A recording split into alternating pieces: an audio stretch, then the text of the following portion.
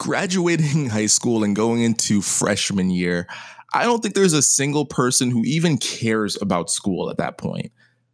What I mean is, we just care about partying. Literally, when you're going from grade 12 high school into first year university, 50% of everyone who joins is just trying to party and get as drunk as they possibly can. Because at that point, you've never lived outside of your parents. And it's the first time for a lot of people you get that fresh taste of independence.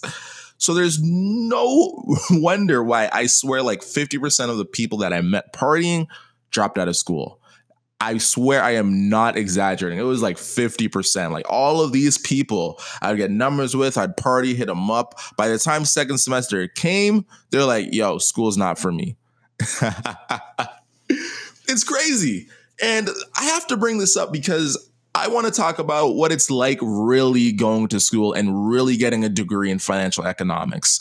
That was my degree, of course. I switched into it after first year. First year, I did sociology, which I'm so grateful for because nowadays, I really want to learn about, what are the top 5 studies? What are the top Supreme Court justice decisions? There's some great economic policies that different countries around the world enact. And one of the biggest things that I'm so thankful for is in sociology, they really let you know how studies are conducted. They really let you know what is the scientific method that a researcher is using. And I'm able to use those skills to now go back in the past and understand, how did we get to here in 2019? Why are we here? What big decisions happened politically that got us here? So what is it like, really learning financial economics and going to school? The first thing that I'll say is that school is something that I would say isn't so much about learning, but it's about being graded. And what I mean by that is I feel like, when the teacher is talking in a subject, there's so much there that's just about learning, What is macroeconomics? What is GDP? What is, what happens when the supply curve and demand curve? What happens when the supply curve moves to the right? That's just an economic topic. There's these big economic terms and, these big financial terms in finance class that they want you to learn. I'm having such a mind fire. Anyways, there's these big finance terms and economic terms that they want you to learn, and they want you to become smarter. And at the end, be able to have some sort of detailed knowledge on these topics. However, what I realized in school, and this is pretty much in any subject in university, is there comes to a point in the subject where literally the learning stops and it's just about being graded.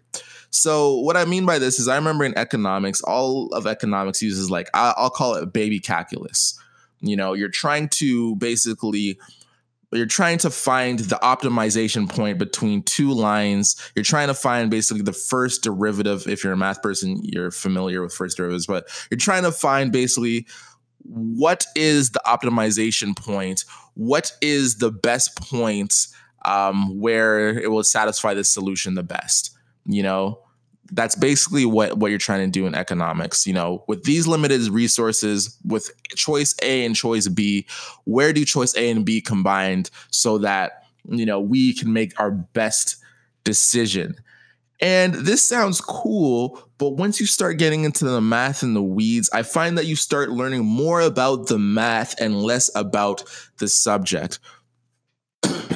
For instance, nowadays, there's a lot of different immigration, a lot of different economic policies that I, as an economics student, I thought would be so helpful. And maybe there was a class on this that I missed or a class on this that I could have voluntarily enrolled in. But I think big economic papers, like the big famous ones, there's this cool little paper. I think it's by the Economics Bureau of Research, which talks about what is it? There's one that says, is Greg more employable than Lakeisha and Jamal? And it talks about systematic discrimination between resumes. I thought that was a cool one. There's also this immigration paper that talks about, What happened when a bunch of Cubans, they started immigrating to Florida? What happened to the labor markets? Did people's wages start to go down? Did it negatively affect, did it negatively affect the native population? I thought learning about those major studies would be really cool in that aspect. And I feel like going through school, because I was so focused on just like learning the math about these things, a lot of the big ideas and big pictures were lost because I had to just pump out, assignment after assignment and not really being able to think about what I'm learning. I had to just regurgitate because realistically, if you have 2 hours to study, you have to learn how can I get the highest mark that I can in these 2 hours? Because not only do you have one class you have to do great in, you have 4 others that you're taking at the same time. Plus working if you're working. Plus if you're running a club, then you're running a club. Like going to school is really all about time management. And because of that, there starts to be a point where you're not focused on learning. You're just focused on how do I get the higher grade. And although these two things, they sound like they're both one and the same, they are very different in practice. So what I find so beautiful about graduating, so beautiful about not having to worry about these midterms and these exams, now that I graduated and I have a job, now on my free time, I feel like I could finally further that education. So one of the things in finance, you start learning about, how do you evaluate a stock? How do you evaluate a company? How do you look at a company's balance sheet, its income statement, its cash flow statement? How do you say this company is doing well, this company is doing great? And in school, you get a bunch of different financial calculations to really understand this and go about it. However, once you get out the workplace, you can really start applying that stuff to yourself. And it is so good. It feels so good.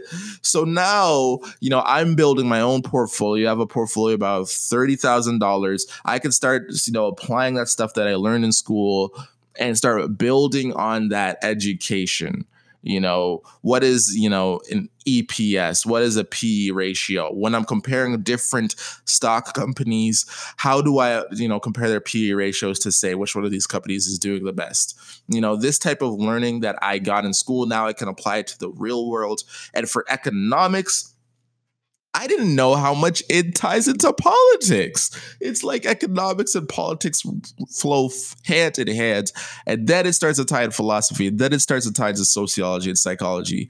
So just learning about economics has naturally got me interested in politics because a lot of these politicians are basically proposing their economic plans. And as someone who, studied economics in school, now I could go to their economic plans, look at what are the major studies saying, what is the scientific consensus on their economic plans, and then I can make a more informed decision on, is this politician full of it, or are they actually putting something, good together? So this whole video, what it's like to study financial economics in school, all I really want to say is the studying never stops. I think school is a great starting point. It gives you those tools. It helps you study stuff way faster.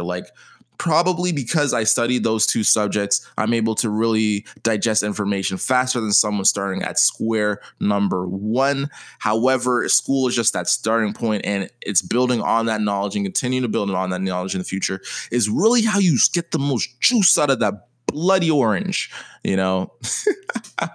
So if you're looking into, a degree in financial economics, I would say start on YouTube, research it. And while you're in school, research stuff on YouTube. And while you're out, research stuff on YouTube. Because the learning never stops. And as always, the best, most brightest investors are the uneducated ones, because the uneducated investor, they never stop learning. Make sure to subscribe to the podcast. Give it a 5-star review on iTunes, because that's how we grow. And we, Flight Crew, we got to take off, baby.